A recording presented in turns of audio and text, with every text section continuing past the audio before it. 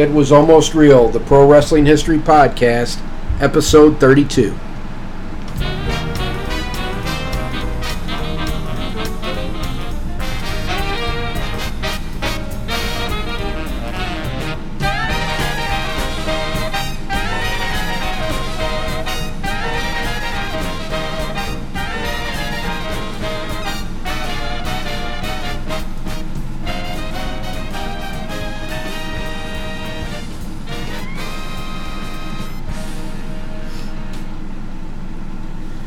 Welcome to It Was Almost Real, the Pro Wrestling History Podcast dedicated to professional wrestling history from 1870 to 1920, although sometimes, like today, we're going to range into the 1930s because I have a confession to make. I promised we'd look at Ed Strangler Lewis's wrestling schedule in 1912, but I need to revise and extend my remarks as they do in Congress because 1912, he wasn't Ed Strangler Lewis yet, so we're going to look at 1913, and we will do that in the next podcast, which will come out on the second Monday in October.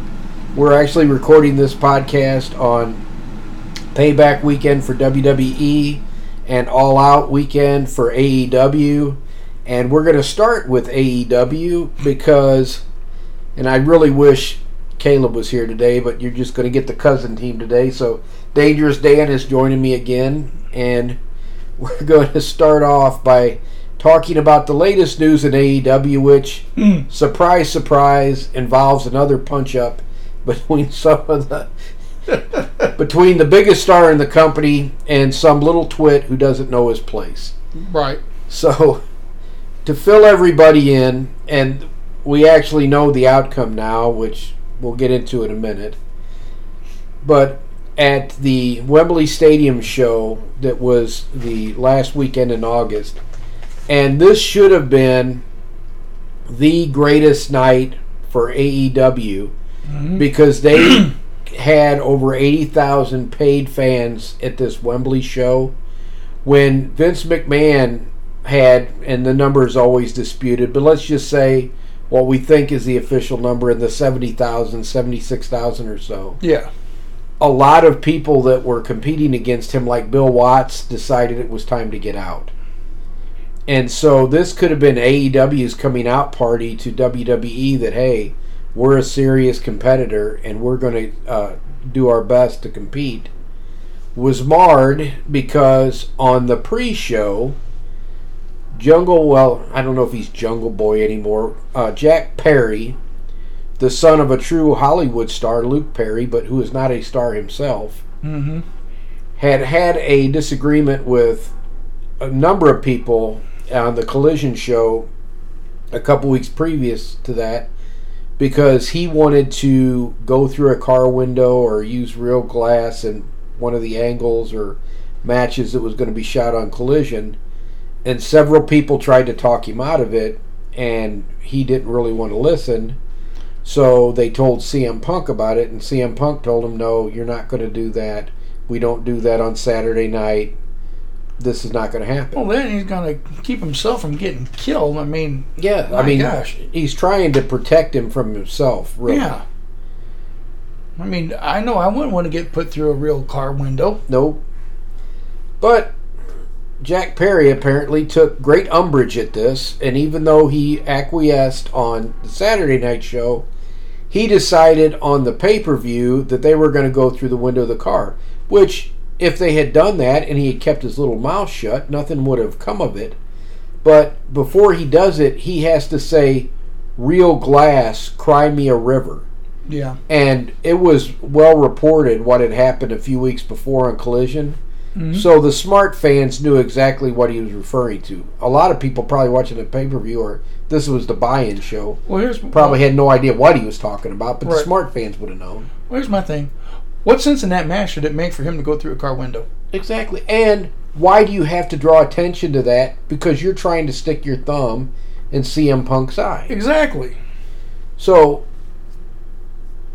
they have the match after he goes through the window, and he did get cut because he was going to put Hook through the window, but Hook put him through the window. Right. And he cut his arm. Mm-hmm. You know, he didn't go all the way through, of course. Oh, yeah, because it's real glass. Right, it's windshield glass. You're not going to go through that most of the time. And so, after the match, he apparently comes back through, everybody calls it the gorilla position, but it's the staging area where they go out through the curtain. And there are a number of different stories about what happened, but the basic gist of it is CM Punk says, "Do you have something to say to me?" Jungle Boy says, "I think I said it out there. What are you going to do about it?" And there was some kind of physical scrum of some kind, which was quickly broken up by Samoa Joe. Some people said Punk put him in a front face lock and started to put a guillotine choke on him.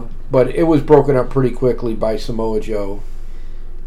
And there was some pushing and shoving and yelling. And the one thing I heard, and it's the only thing I think that gives a little bit of justification to what happened, but still not enough, because we're going to talk about who the real problem in this whole scenario is. And it's not CM Punk, and it's not even Jungle Boy Jack Perry. Could it be a guy with the initials TK? Yes, it could be.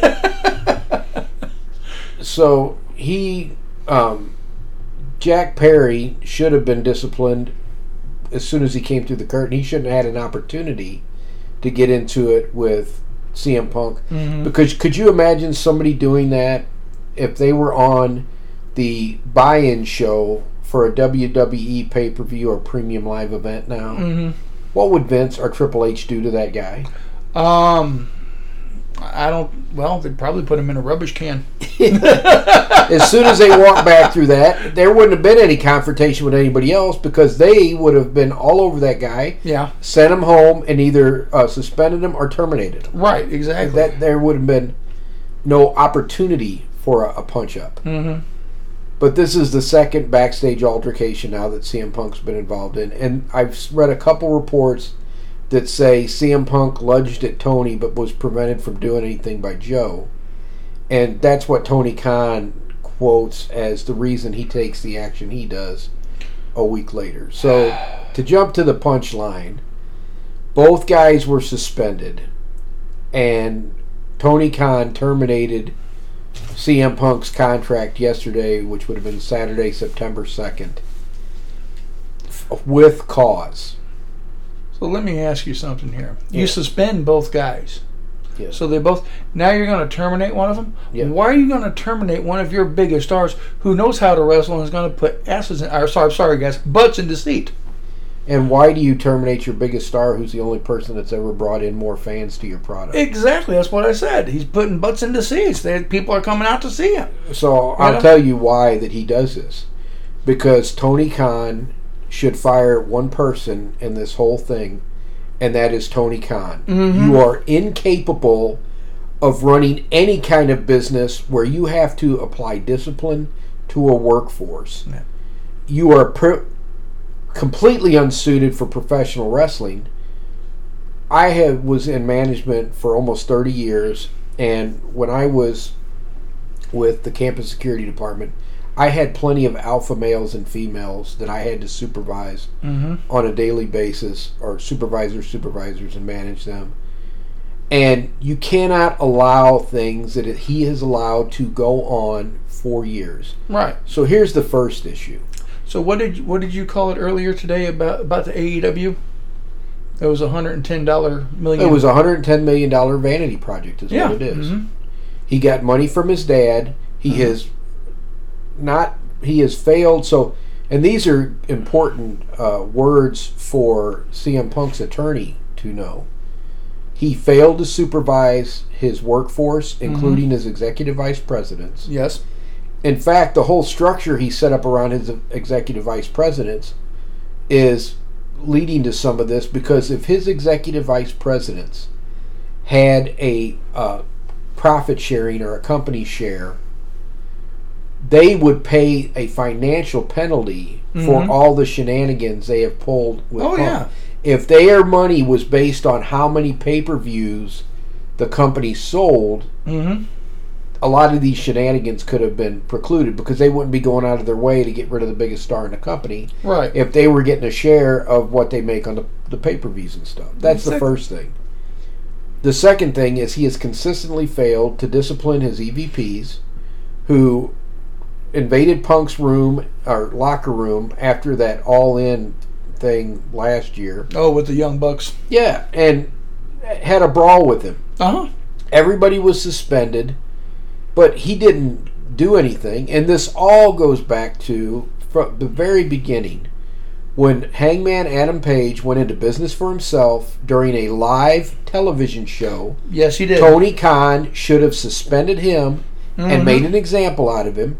Nobody said you had to fire him if you think he's that valuable to your company. Right. But you suspend him and you make an example of him that you don't do this kind of stuff. Right. And if he would have been the one waiting for Jack Perry when he came back through the curtain to discipline him for sitting there and exposing the business and everything on the paper or on the buy-in show, not even the pay-per-view, you're trying to convince people to buy your pay-per-view. Right, exactly.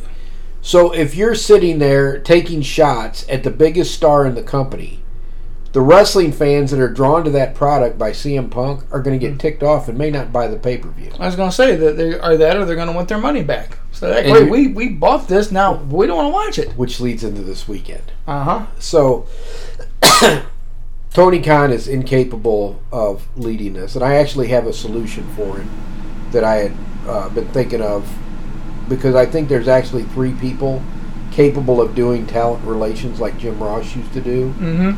I don't know that 2 of them would want to do it. The third one you could probably coax into doing it. But Tony Khan decides to terminate CM Punk on the weekend of his pay-per-view and TV show in Chicago, Illinois. CM Punk's hometown, where he's a huge star, and you terminate him the day before the pay-per-view. As I said, I think a pay-per-view you can have refunded up to a certain amount of time before the actual pay-per-view. I don't think you can get your tickets refunded. No, you're going to have to put them on StubHub and hope somebody doesn't care and will buy your tickets. So all these fans who thought they were going to see CM Punk found out yesterday that he's fired and won't be at the show today. Right. So I'm interested to see what the reaction is. The reaction last night on Collision, which was also in Chicago, was for the fans to boo Tony Khan out of the building when he tried to come out and explain what happened. Right. And the fans are just booing him. Well, they're booing him because, hell, he fired the best wrestler the company has and who is a huge fan favorite with these people. I mean... And I can't defend Punk going at... If he charged at Tony Khan, there's no place in the U.S. where you get to go after your boss and not face ramifications. Right, exactly. I agree with you. However, he's not taking any action against anybody else that started all this stuff. And I don't blame him for having the punch-up with Jack Perry. Yes, in America today, you cannot have punch-ups at work. But this is professional wrestling. Professional sports is one of the few places still in America where people occasionally get in physical altercations and everybody gets their hands slapped and everybody moves on. It happens all the time in basketball, baseball, football, MMA. God knows it happens a lot. And even in between actors, you know. Yes. People get their hands slapped. Everybody moves on. But, you know, the one person you take action against, like I said, I would be looking at you for failure to supervise. You failed to do anything about the complaints he's made to you consistently.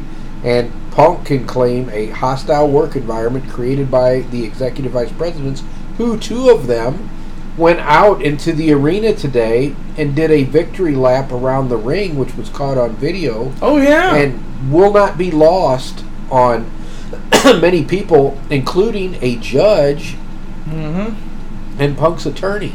So keep it up. You know, I gotta believe Tony Khan paid Punk all the money that he's due on his contract, just because he can't want any of this to get out in court. Right. They would be so embarrassed. Yeah, it would. Now he can just get up there and always say, "Oh, no comment. I can't really talk about this. No comment. And I really like to talk about it, guys. AEW is like the coolest thing going. We get all these fans. We got all these shows everybody comes out to." if you listen to his press conference, he never answers anything.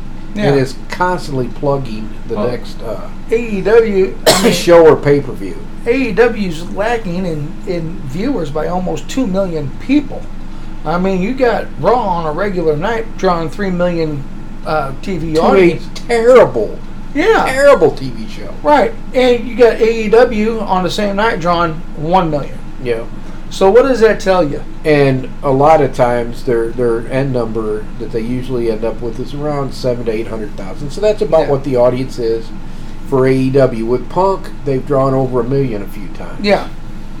And now you're going to be back to that core audience, which it's good they've got a core audience that's at least that size. Mm-hmm. But until Tony Khan gets serious about running a company, and I do not think that he has it within him to be the disciplinarian. So you need to go get a head of talent relations and let him do that. Right. And, Christopher Daniels, God bless him, he's seen as a partisan in this. I just don't see him doing that. Mm-hmm. So there's 3 guys on his roster that I think could fill the role of a head of talent relations. Mm-hmm. And one is Dustin Rhodes, and if he would take it, would be my first choice. Okay, yeah. But I think that Dustin would probably be more comfortable in a coach's role, not necessarily a disciplinarian. Well, I mean, but if he was willing to take it on, mm-hmm. I think he would be very good in that role because everybody seems to respect him. Right. And based on everything I've seen, he could be fair with the talent, which is one of the main things you want. You don't want to see a partisan. Yeah. Well, that's why I said he could go back and he could look at his dad when his dad was head of talent relations for was WCW. Yep.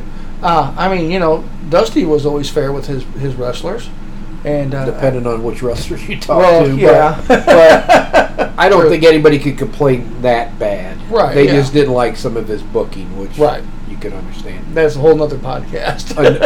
Another guy I think everybody would respect, and there wouldn't be any punch-ups because even though I don't think he's the second coming of Ed Strangler Lewis, still at almost 60, he's in better shape than almost everybody on their roster.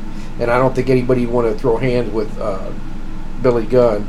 I think Billy Gunn could be a good head of talent relations as well. I still enjoyed watching Billy Gunn in the ring even when he was, because he would still put on one heck of a match even at 60 years old. Yeah, he's amazing. I know. The guy's defying father time. Uh-huh. And then the last person, and he's run companies before, and I never heard anybody complain about fairness with him. I wouldn't let him anywhere near creative because he hung around Vince Russo way too long. Ugh. But Jeff Jarrett has run companies. Jeff Jarrett could also be a head of talent relations. Mm-hmm. Any 3 of those guys. Jim Ross obviously could probably do it better than anybody, but at 70-something years old and battling some of the cancer stuff he's had the last couple of years, I can't see him wanting anything to do with that. Right. But I think any of those 3 guys would do a much better job of it than's being done so far.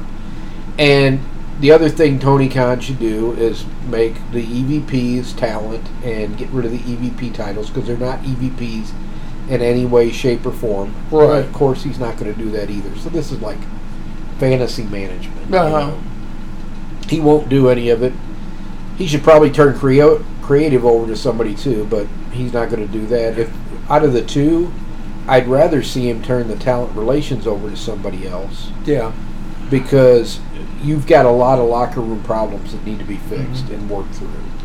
Talking about... And that's depending on, I think with his money and with the TV deals, I don't think this company is going to have to go out of business. No, because he's got his daddy's money. Yeah, but make no mistake, this is going to hurt this company. Oh, badly, and I think it's going to give them a real black eye this weekend. And like I said, they've gone from the joy of victory. What an amazing accomplishment last week. 80,000 fans at Wembley. Yes. And now, what do you think they're going? What do you think they're going to draw, Ken? I think the pay-per-view buys will be down. I think that there a lot of the crowd will stay away, even though they bought the tickets. Uh-huh. And I think the crowd that does show up is going to boo the hell out of Tony Khan. Oh yeah, they will. The Elite, if they are foolish enough to put Jungle Boy Jack Perry on there, they'll make fun of him. Mm-hmm. And that's one of the problems they've got, is they have a lot of immature guys who think they know better than everybody else, and the lunatics are running the asylum. Yeah. You don't have anybody in charge. That is why this is the way it is. In WWE, you have somebody in charge. Yeah. Whether it's Vince, and then he gets a career-ending back injury when the feds come probing around, and it goes back to Triple H. There is, or Vince might Paul be getting Levesque, probed in jail. You know, Paul Levesque, the head of vice president, head of talent relations, and all that. Those guys are in charge. The buck stops with them, and Triple H is not going to put up with any of these shenanigans on his watch, nor would Vince. No, because it's disrespectful. And it's not the way you run a company. It's not the way you run anything. You don't want to run a McDonald's like this. No, not at all. With your employees punching each other and it's the reason they're punching each other is because the management is doing nothing to address the issues that have been identified. Right, exactly. So it's a mess. So, do you have anything you want to? I've waxed on philosophical about it. I saw lots of bad management over my career. Mm-hmm. I don't know that I've ever seen anything this bad, and particularly in so high profile of a company. Mm. Well, I tell you what, one person I'd like to see take over, maybe not so much the head of talent relations, but creative. This man has been around AEW for quite a while, and he was he's a good guy, and I think that he would be a disciplinarian. I think he'd be fair with everybody, and that's Samoa Joe. Oh yeah, Samoa Joe. Yeah. Do you think he would want to do creative? I think he's too smart for it. Because Jericho wants to do it, but I think that's a disaster. Well, Jericho can't stay away from Fozzy for long enough to be The thing with Jericho is, I don't think that his ideas are necessarily horrible. He needs an editor. Yes. It's just like Vince Russo. Vince Russo was only successful when he was under Vince McMahon in WWE, because Vince was an editor. He'd be like, no, okay, this is all right, but we're getting rid of this. No, we're not doing that. That makes no sense. Mm-hmm. You need somebody who's an editor that knows what they're doing. Yeah. The problem is, everybody involved in creative at AEW, this is either the first time they've done creative. Yeah. They're in love with their own ideas, and they don't have an editor.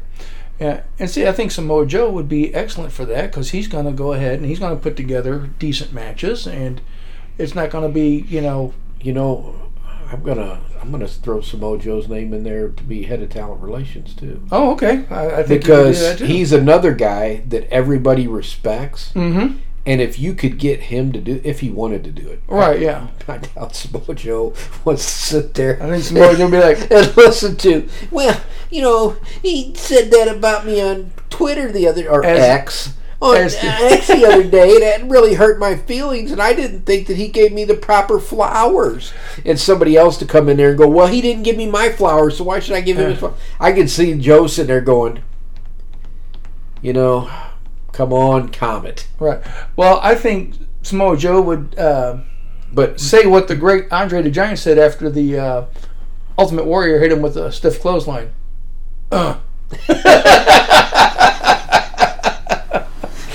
Yeah, but I think Joe could definitely do head of talent relations, and he could be the editor and creative, because who's going to tell Samoa Joe his idea sucks? Not me.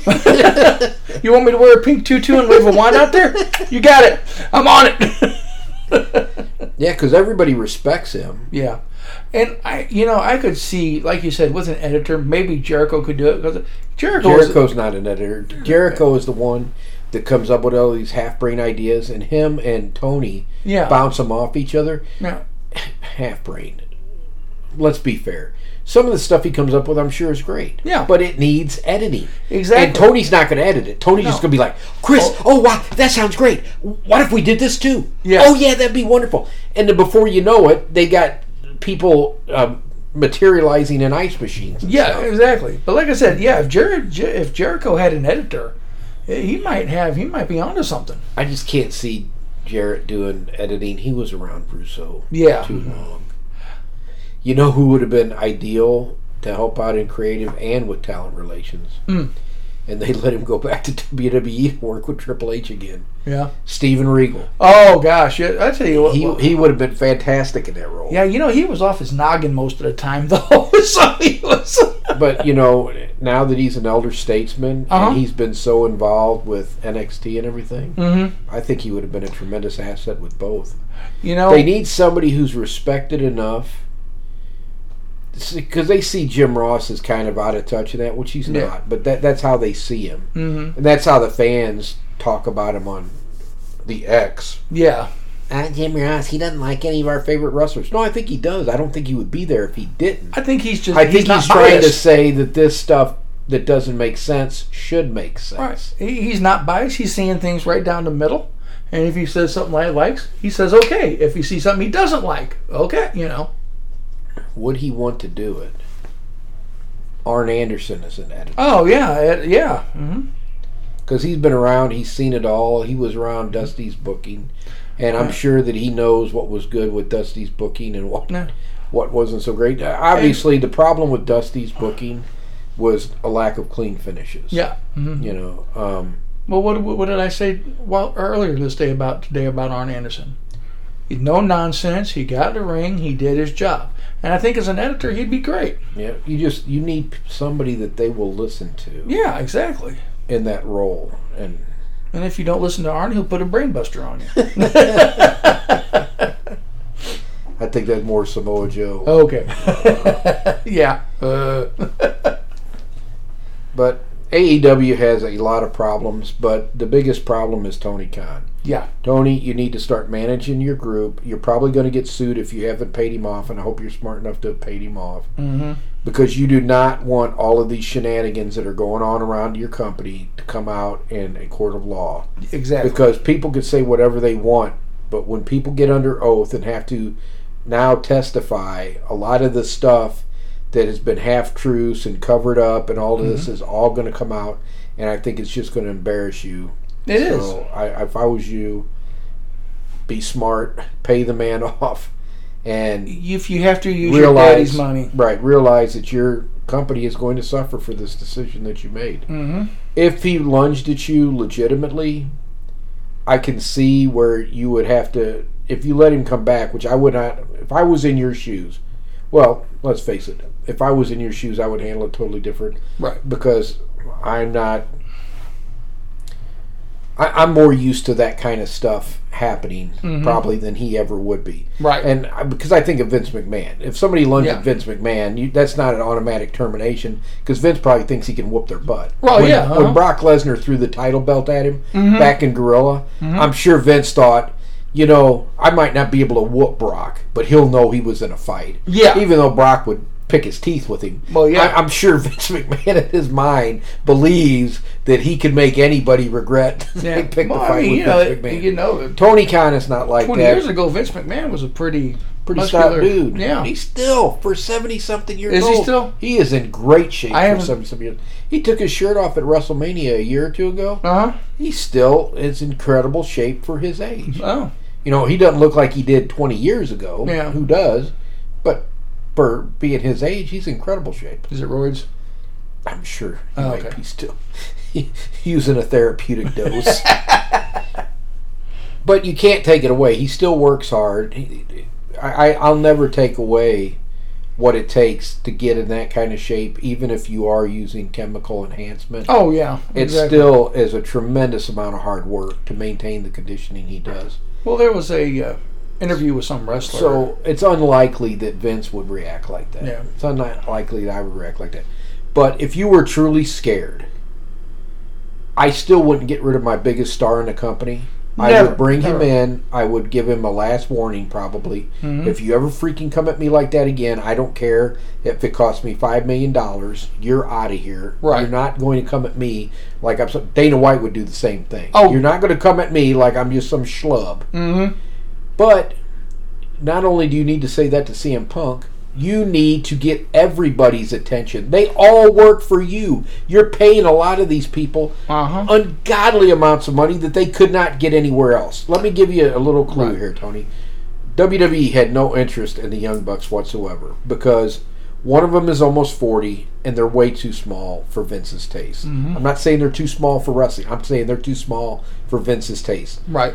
Kenny Omega, they probably were interested in about 5 years ago, but now he's almost 40. His body is beat to shreds. Yeah. Because, I mean, Japan is like 3/4 shoot. Yeah. So his body is beaten down and everything. You know, they're not really interested in Omega anymore either. Mm-hmm. The one guy they were interested, they got Cody Rhodes. Yeah.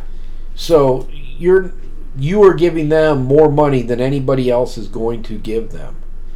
You don't need to kowtow to these guys, you know, and you don't need to put up with this nonsense. They are hurting your company. They have hurt your company. They have been on a campaign to get rid of CM Punk, and now they have succeeded, and now it's going to hurt your company. It's going to hurt your profits. You know, I know that you want this to be a successful company, but until you change things, this is a $110 million vanity project. This I would is like not to a see legit. it Of course, become a successful I was business. excited, and Tony Khan got a lot of goodwill feelings from the fans. Yes, he did. Because people want an alternative to the evil empire. Exactly. I don't think people viscerally hate Triple H or Paul Levesque like they can't stand Vince McMahon. Vince McMahon has run wrestling fans off in droves. He keeps trying to force this sports entertainment crap down our throats, which none of us have ever said, I'm going to buy a ticket to sports entertainment. Yeah. You know, I used to get tickets to wrestling, but I never got tickets to sports entertainment. And man, we loved it. Yep, I haven't loved it in about 20 years, but exactly. I loved it in the day. And Vince has run people off in droves. He's tried to sell all this stuff. The shows just keep getting worse and worse and more boring. The only thing worth watching on the entire... Well, I can't say that. I love Dirty Dom and Rhea together. Oh, yeah. I tell you what, they are such good heels. Yeah. Seth Rollins is still one of my favorite in-ring performers. He looks ridiculous, but I think that's just part of the gimmick. Yeah. It is what it is.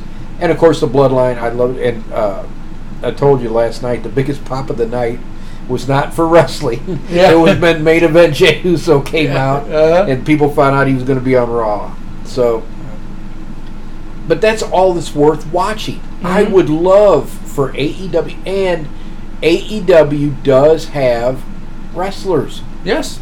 We just watched a match we're going to review later between Buddy Murphy, who is now Buddy Matthews in AEW, and Aleister Black, who is now Malachi Black in AEW. And when Malachi Black first came to AEW, I'm like, Tony Khan gets it. He knows how to use him. Yeah. Now, that fell apart after about a couple of months, but I really want there to be another place for wrestlers to go. Yes. I want there to be a successful company, and I want there to be a legitimate number 2 promotion, because that always pushes WWE to be better too. And if AEW ever became number 1, I'd be the first to applaud for them. Oh yeah, absolutely. But you're not going to do it the way you're going about things right now. Yeah. You've given too much power to your EVPs, who have proven they do not have the best interests of the company at heart, because if they did, they would not be messing around with the guy who brought the biggest pay-per-view numbers to your show. Exactly. You know, this is ridiculous. And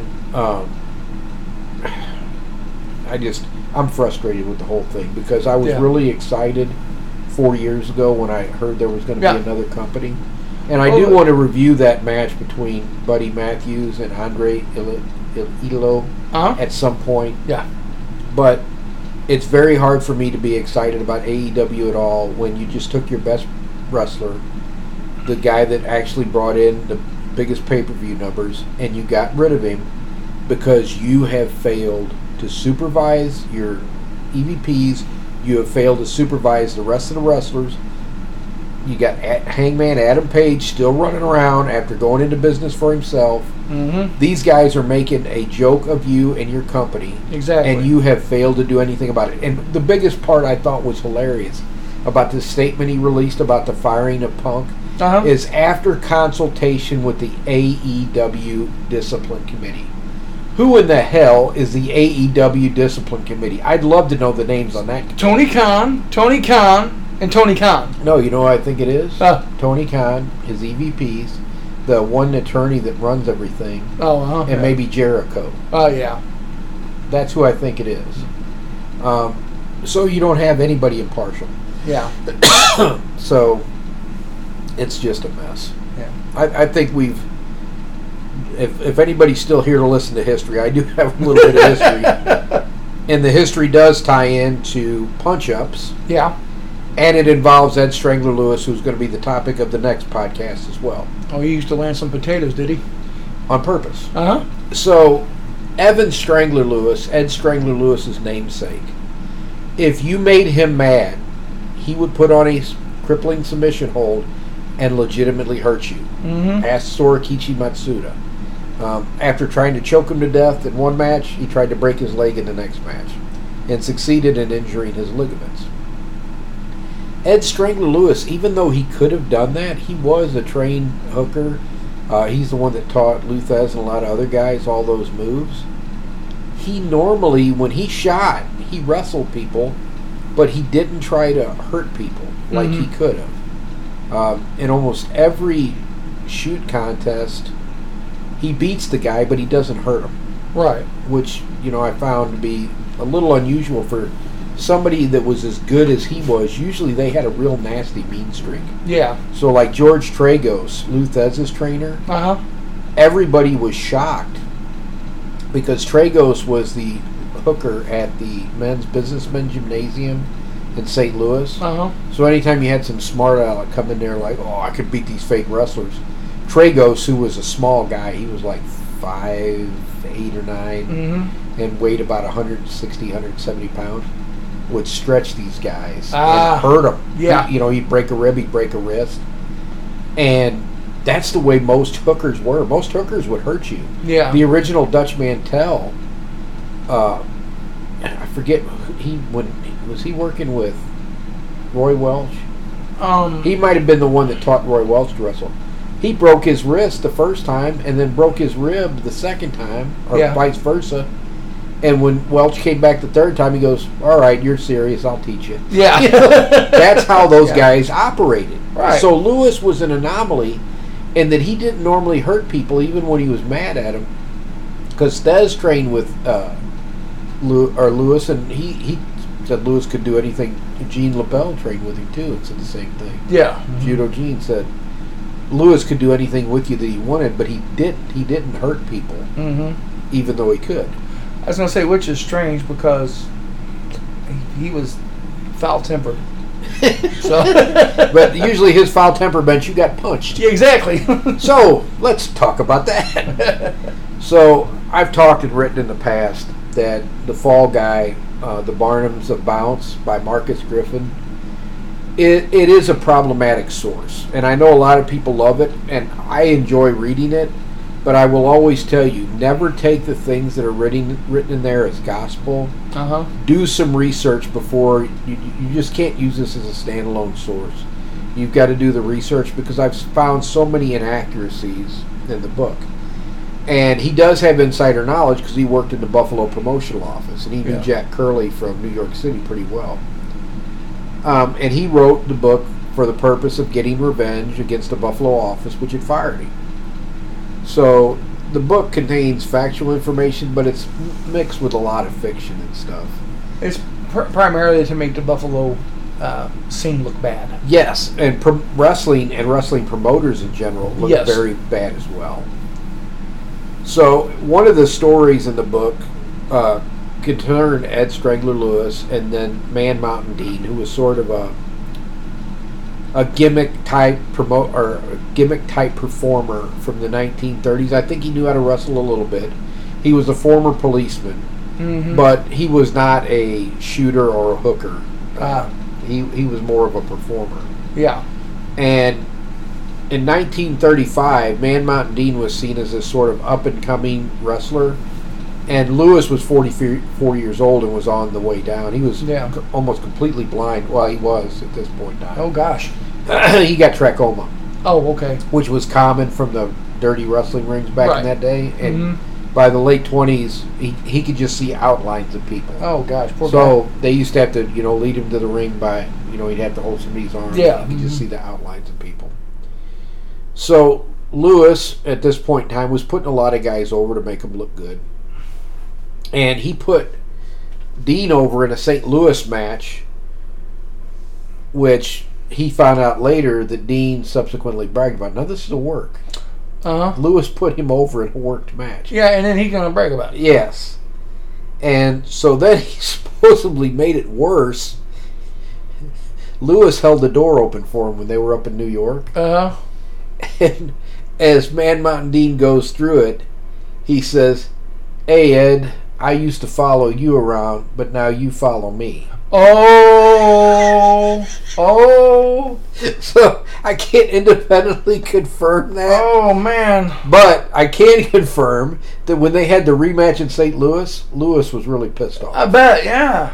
And the match they had in St. Louis in November of 35, Lewis lost the match, but it was kind of under handicapped circumstances, and it made the fans mad because the fans liked clean finishes. And right, yeah, absolutely, yeah. Pax and Muchnick both had that tradition where they liked clean finishes. They didn't like these fluky finishes. Yeah, exactly. Well, because, that's what the people want to see. They want to see a decisive, clean, boom. Right, because they think they're watching a legitimate contest at that point. Exactly. So I'm sure a lot of people do, but they at least want to be able to suspend their belief. Right, exactly. Like we used to do. Yeah. So Lewis supposedly tells Tom Pax, who's the promoter, and puts it in the newspaper in St. Louis, that if he can't beat Man Mountain Dean in the 20-minute time limit, he will forfeit the match to Dean and be considered the loser. Oh, okay.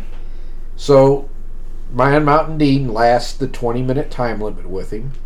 And so then Lewis, because he made that statement, Dean is declared the winner by forfeit. Well, that made the fans really mad because they thought the kind of wool was being pulled over their eyes. Right. So, and the lone highlight in that match was, I guess Lewis was in a playful mood. So Lewis is 250 at the time, and Man Mountain Dean weighs 317 pounds. Ooh. And they're on the floor, and Lewis is maneuvering him for like a pin. And the referee, Fred Vopel, is down on the mat looking to count their shoulders. And Lewis decides, oh, what the heck, this is boring. He takes Man Mountain Dean and rolls him over on top of Vopel. Oh, jeez. He's on top of Man Mountain Dean. So the poor referee's got 367 pounds of wrestlers on top of him, and he's kicking and pounding and everything else. And Lewis finally lets Man Mountain Dean up. And Vopel told the newspaper, I felt like a bus was parked on top of me. Jesus. But that was the highlight of that match. So the fans weren't real happy. Yeah. Which would lead to, in the rematch in December, on December 19th, not a whole lot of fans came out to see this anyway. Oh, okay. So, as I said before, Lewis didn't normally hurt people by hooking them. He started punching them. But he didn't start doing that right away in the match with Dean. Yeah. So they get in the ring and they start wrestling around, and Lewis isn't really trying to tie up with him. He's just kind of shoving him around, which he did in a lot of the shoots. Yeah. He would shove the guys around, and then he's occasionally palm striking him and slapping him. Okay. Which those things you could get away with. The palm strike was supposed to be illegal, but I mean, going back to Frank Gotch palm struck people constantly. Oh yeah. And nobody ever disqualified him for that. And so Lewis never tries to tie up with him at all. Oh, okay. After about 5 minutes of this rough treatment, Dean is pissed off and tired of it. So he tries to throw Lewis over the top rope. That would have been a disqualification back then, yes, too. But Lewis hooks Man Mountain Dean and just puts his arm over the top rope and just basically spins them both out, where they both go out and land on the floor. When they stand up on the floor, because Lewis knew what he was trying to do, he was trying to hurt him or get him DQ'd or get himself DQ'd. Right. Lewis punches him right in the nose.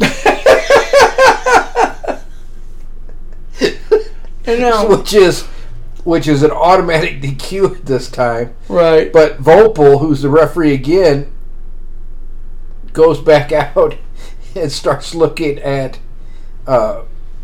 Dean and looking because his nose is bleeding. And Dean gets back in the ring, but Lewis shoves him from behind. And Dean turns around and Lewis punches him again. And to the mat. So Vopel tries to get in the way, and Lewis shoves Vopel out of the way. So Vopel disqualifies him. Now here is where it really gets interesting. So the Missouri State Athletic Commissioner was here for this rigmarole, Ernest Oakley. Okay. And he thought that Vopel was too quick to disqualify Lewis. Oh, okay. So they have a discussion at ringside, and I don't think Oakley was smart to what was going on. I don't think he knew it was a work that turned into a shoot where guys were punching. Right. He reverses Vopel's decision and declares Lewis the winner. Oh, God. It was only the second time in 10 years that the commissioner ever reversed a referee. Oh, my. But he made Lewis the winner after Lewis punches him in the face twice, bloodies his nose.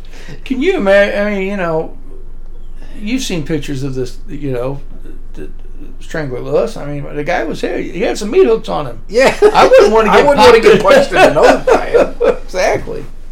And so, because of the poor thing, only 4,637 fans saw the match. It was a very poor crowd. Yeah.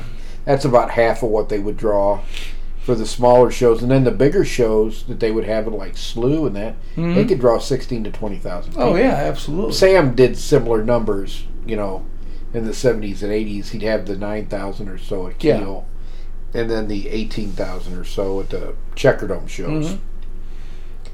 But yeah, the commissioner reversed the thing, and it was a big mess. I wonder how many fans they had the following, because it only drew a gate of $3,751.25. Oh, yeah.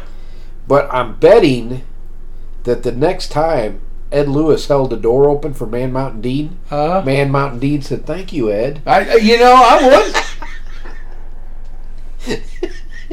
That's ridiculous, man. He gets punched in the nose twice, which is automatic DQ. And then he's the one that loses. He goes, "No, we're going to reverse this." My gosh. Oh, gracious. So, now you know that wrestlers punching each other is a long-held sacred tradition in the professional wrestling business. It was going on back in the 30s, and this was not good, because when they would have these things that would happen, normally you would not have this happen in a ring unless it was an agreed upon shoot beforehand. Right. Because Lewis was basically going into business for himself. Didn't interfere with anything. Right. But it hurt Man Mountain Dean's push, because now everybody knows Ed Lewis punched him in the nose twice. And he couldn't really do anything with Lewis. Right. So if they were going to do anything with Man Mountain Dean in St. Louis, it did hurt him. Yeah. But because of Ed Lewis's respect, I doubt that Tom Pax did much other than go, "Oh, Ed, would you not punch Dean in the nose like that? Right. Look at his bloody nose." And I tell you what, I bet that's going to come up to the match we're going to review, isn't it? Yeah. Because you know what? I almost guarantee you that Man Mountain Dean didn't go back to Tom Pax and say, "This is an unsafe work environment. I'm getting out of here." No, if Mountain Man Dean was smart, he'd just sit down, shut the hell up, and keep going.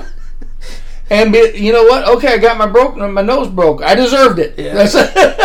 There's an old Irish saying, "Many a man's mouth has broken his nose." Exactly. Like, I'm sure when Ed Lewis held doors for him from then on, it was a much more polite exchange than... Well, the fact that Ed Lewis held the door for him surprises me. And he should have said, "Thank you, Ed," then. Right, exactly. He should have said, "Hey, Ed, remember, I used to follow you, but now you follow me." Exactly. In a worked business, bud. In a legitimate contest, Man Mountain Dean could not have beaten Ed Lewis with a bazooka. So. No.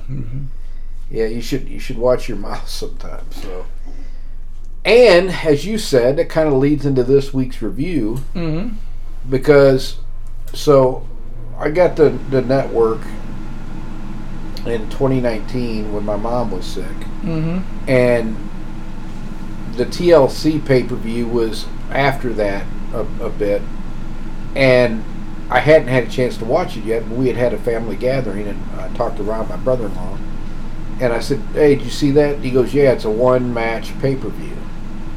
And the match he was talking about is this match between Buddy Murphy and Aleister Black from the 2019 TLC pay-per-view. And WWE thought so much of this match that they have it up on YouTube for free. Everybody can watch it because they're hoping that more people will buy the network after seeing this kind of match. But we were talking about it as we were watching it. They must have had a gentleman's agreement between the two of them that, you know, just like the Von Erichs and the Freebirds used to have, don't knock my teeth out. But, you know, but if you stiff me once or twice, it's okay. Right. We're going to work a little stiff. I think it's the same kind of agreement that Walter, now Gunther, had with Ilya Dragunov, because they had some really stiff matches. There wasn't anything that I would consider unsafe. No. There was just some hard shots being laid in and mostly safe areas. But I think Aleister Black, who's now Malachi Black at AEW, did catch one in the nose at some point. Yes, he did. He had a bloody nose. But there were several points in that match that we're watching, and this is the first time Dan's seen it, and it's like, oh! Well, you know, you can tell when they're working in the ring, because the shots just don't sound like that. But when leather hits skin from one of those kicks, it reverberates. Yeah. And oh my God, I'm feeling sorry for these guys. Yeah, I mean they put their body through something to give such a great match. And it was a great match. And I understand why Vince never got Aleister Black, because he's not a big muscular bodybuilder guy. Mm-hmm. Paul Heyman did. Paul Heyman wanted to put Black over Brock Lesnar at one point. Yeah. But you know Vince couldn't see that. Oh no, because Brock Lesnar's a big muscular roid monkey, and that's what Vince likes. Yep. But no offense, Brock, by the way, don't come to my house. Yeah. You're great, buddy. We say nothing but the best about you when we're not calling you a steroid monkey. I think he's up in Saskatchewan. I don't think he's driving down here to say, where are those two guys who called me a steroid monkey? Well, I'll tell you what, I'm going to prepare the bunker anyway, okay? But I'll tell you what, that freaking dude is a freak. Oh, he is. Did you see the Hell in a Cell from, I think it was last year, where he scurried up the side of that cage and cost us? Yes, I didn't think he could move that quick. That guy is in his early 40s. I know. And he scaled that thing in like 3 shots. I'm like, whoa. I tell you what, the man is an amazing physical specimen. He is. But we also know he didn't get that physique completely naturally. Right, yeah. I tell you, I don't understand why he didn't make it in football. Yeah, you know, because I don't think he played it other than wrestling. I mean, he was an NCAA champion wrestler. He's a legit bad dude. I just don't think he played football enough. At the pro level, it's a completely different animal. It's like we were talking about CM Punk doing MMA. I respect him for trying it, but it was such a long shot. That he'd done some jiu-jitsu, and he had done some Kempo karate when he was a kid, but it's such a higher level. Yeah. Mm-hmm. You know, the chances of him at his age, with his body being beaten up the way it was, of having a successful MMA career was not great. But give him his props for trying. Right, exactly. I don't knock him for that. He never developed into a good MMA fighter. Yeah. And it could be instincts. It just could be he just started way too late. You know, he was way too behind the curve. He was in his 40s, wasn't he? No, he was in his late 30s. Late 30s when he started. But he was so far behind the curve with these young kids who were in their 20s and started doing MMA and stuff like that, wrestling and all that when they were in their single digits. You know, 8-year-old kid doing wrestling and jiu-jitsu is going to be pretty hard to beat. When you mess with him when he's in his 20s. But this particular match, Aleister Black was on the ascent, and he would get to the top levels of the company in 2020, considered a world champion contender until Vince lost whatever I think he got crossways with Heyman, And once Vince gets crossways with somebody, if you really like him, the more you push him, Right. the more Vince resists. Right. And he went into some really stupid matches in 2020. Mm-hmm. But in 2019, he was the rising star. Yeah. And Buddy Matthews is the one I don't understand why Vince didn't like, because he's a jacked up guy that moves super well. Yeah. That's the kind of guy that Vince loves. Vince loves these muscular guys, and if you could move well on top of it, that's just a plus. Mm-hmm. So I don't understand why he never really liked Buddy Murphy, but Yeah. this was a great match, very hard hitting. They went back and forth, and we were talking about there were several high spots in this match, but they all made sense. It wasn't just doing a bunch of moves with really no outcome in mind. Everything they did. Ricochet comes to mind. Do what? Ricochet. Yeah. You know, and he... Goofy dude does backflips in the rings for no reason. And he hits his stuff some of the time. Mm-hmm. I mean, if I was Logan Paul, I would have wanted to knock him out for that bump they took off the top rope. Oh, yeah. That was insane. But, I mean, Logan Paul does crazy stuff, too. Did I show you that thing where Ricochet came down? I don't know what he intended to do. I think it was going to be a 450 splash. But he kind of got lost in midair and comes down butt first right on Sami Zayn's lap. Yes. Sami Zayn hits him right in the crotch. Sami Zayn folds up like a pocket. And he had a hard time pinning him because I think Sami Zayn was in so much pain. Fortunately, I mean, Ricochet's like 160, 170 pounds. Yeah. Could you imagine some 250-pound guy doing that stuff? Kevin Owens, maybe? Yeah, poor Sammy'd still be laying in the ring. But this went back and forth, and Aleister Black won with the Black Mass, the spinning back heel kick, which was his finisher, and which made all the sense in the world. Yes. And that match, I will say, is another modern match that would have held up in almost any era. It was hard-hitting. Yes, there was some high-flying stuff in it, but it all made sense. Shawn Michaels was a high flyer, but it made sense when he was doing the stuff that he was doing. Rob Van Dam was a high flyer. But these guys just weren't running from spot to spot to spot. The thing I don't like today is you'll have somebody do a Canadian Destroyer off the top rope, which is stupid, but they'll do it. Yeah, and gets the 2 count. At a 2 count. Then they'll wrestle for 5 more minutes. They won't already sell that. Yeah. And then it's like, okay, well, we've done everything. Small package for the win. Yeah. Okay, that move should have killed him. Right. And it's a 2 count, and you win with a small package. It's like, okay, well, we ran out of stuff to do, so time to end the match. Go home. This match made sense. So watch this match. It's a modern match, but it would hold up. And we will review Buddy Matthews versus Andre Idolo because I liked Andre Cien. What was it? Andre Cien almost when he was in I think WWE. Yeah. And Buddy Murphy. I liked both of them when they were with NXT. And everybody's raved about the match, so I'd like to review that one too. Going back to our match that we've been reviewing here is, these guys are both on the bigger side. I mean, they're not little guys. No, Black is tall. He's lean. Yeah, but he looks like a fighter. Yeah, when you look at him, he looks like a fighter. And Buddy Murphy looks great.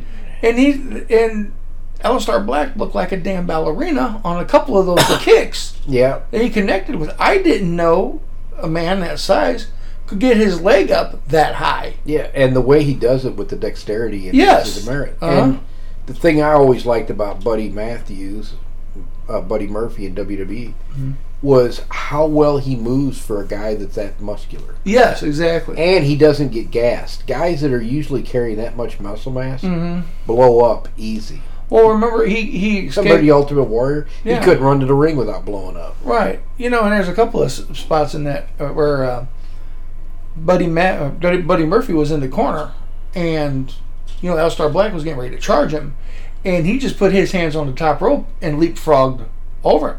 And I was like, my God, that's amazing that he could do that. Yeah. Because and I've never seen anybody else do it. Yeah.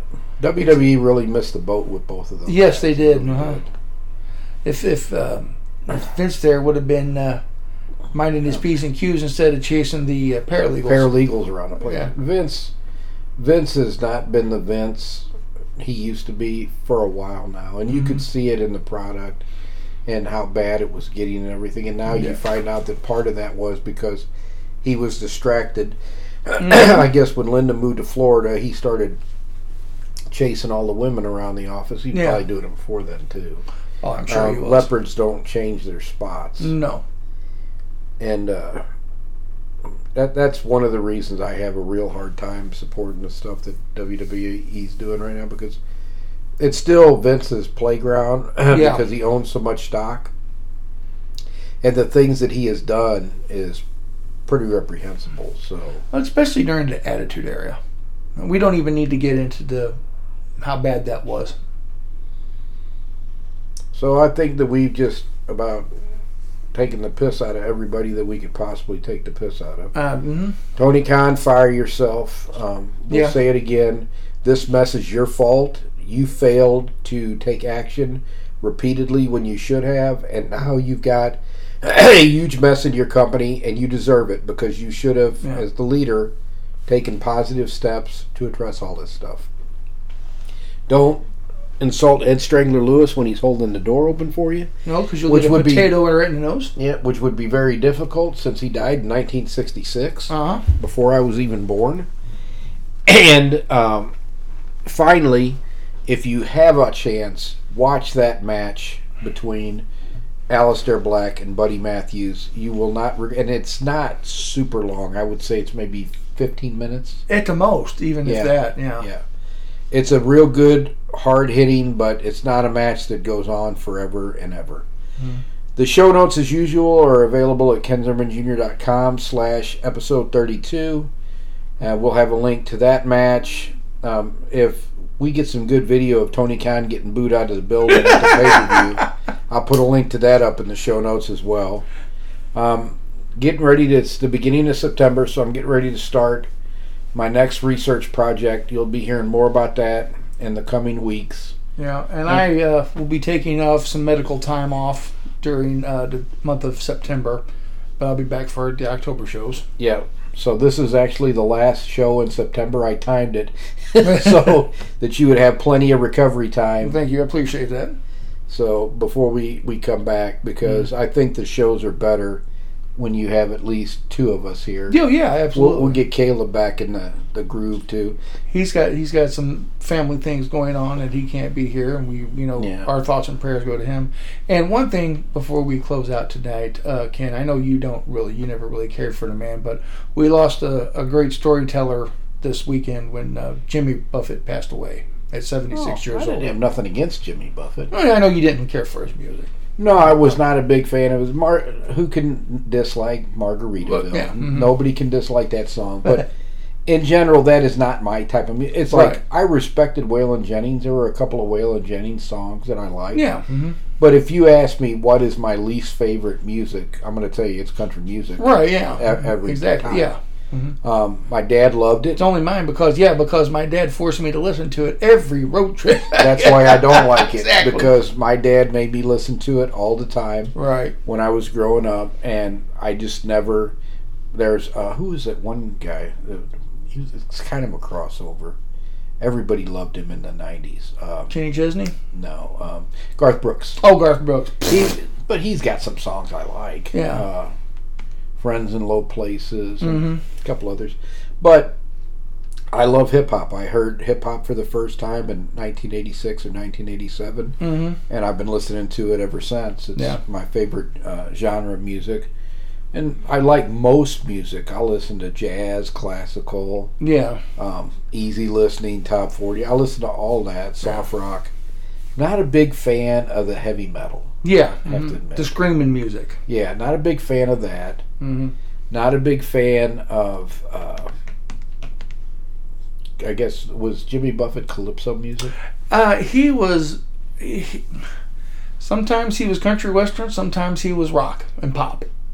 So he just had a steel drum in his band, that would come in, which always added. But like I said, I was I introduced myself to Jimmy Buffett in 1989.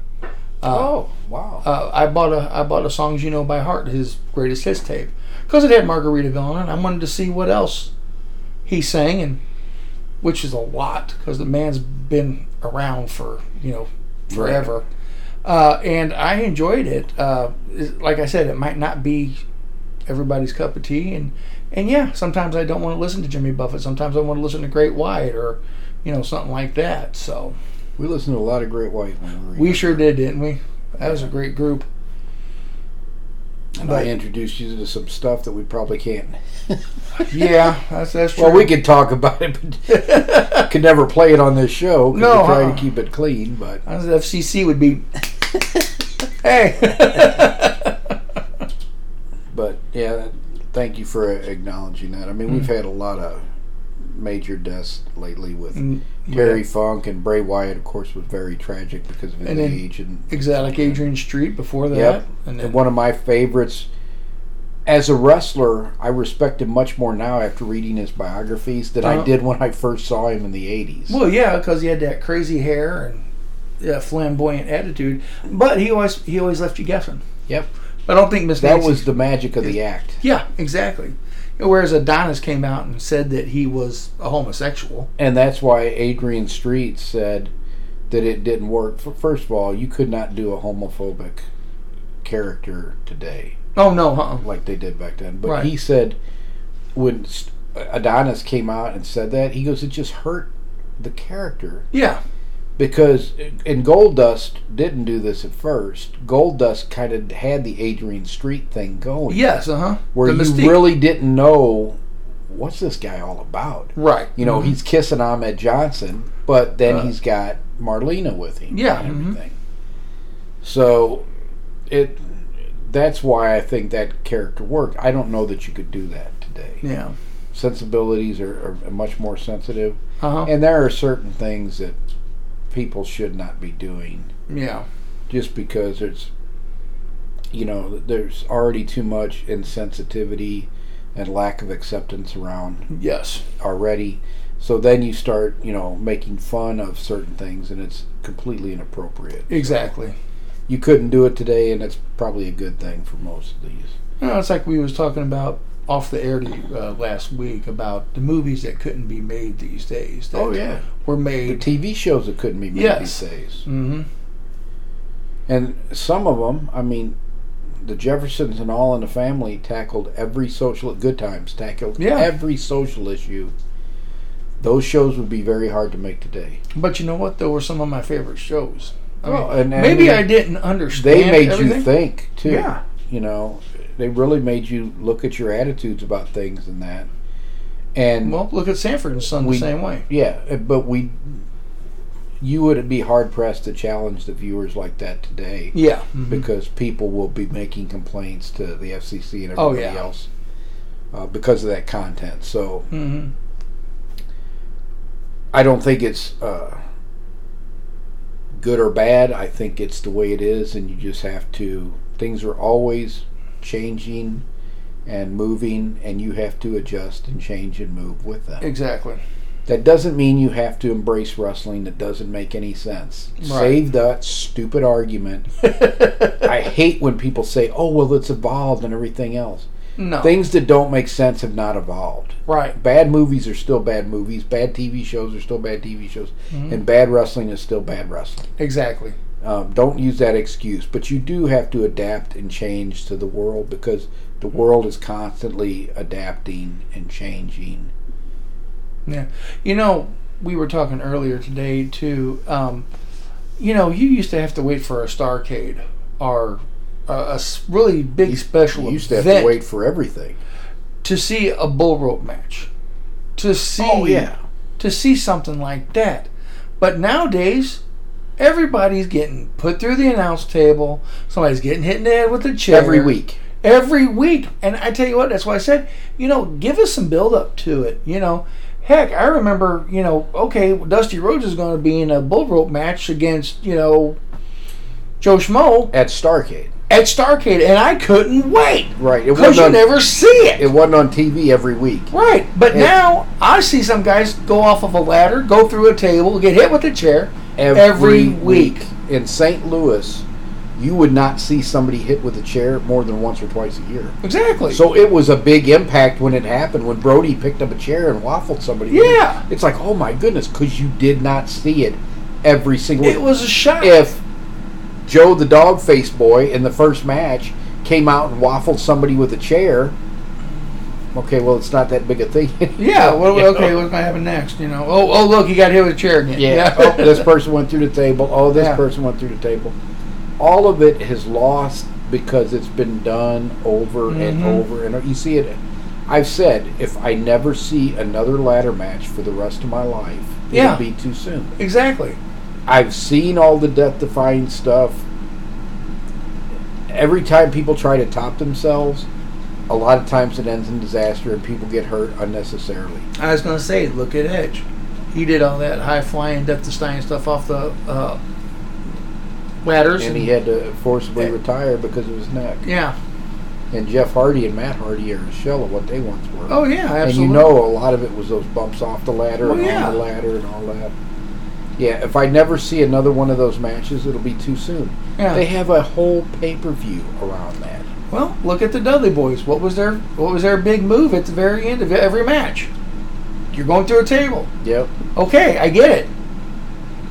Yep, it's been done to death. Yeah, exactly. So we're not adapting to that. But right. We'll adapt to other things. So I think that we have pretty much covered everything we intended to cover this week. I believe we have. We will be back in 2 weeks on October 9th, because this, even though we're recording this at the beginning of September, this will not come out until September 25th. Will be this episode. So then the next episode after that, and that episode, I've got 3 or 4 weeks, I will get Ed Strangler Lewis's 1913 wrestling schedule, and we can compare that to Evan Strangler Lewis's wrestling schedule that we talked about in episode 31. Right. So check out the show notes at KenThurmanJr.com, and you could always shoot me a question. If you shoot us a question, we'll answer it on the podcast at a future time. So for me, we'll catch you next time.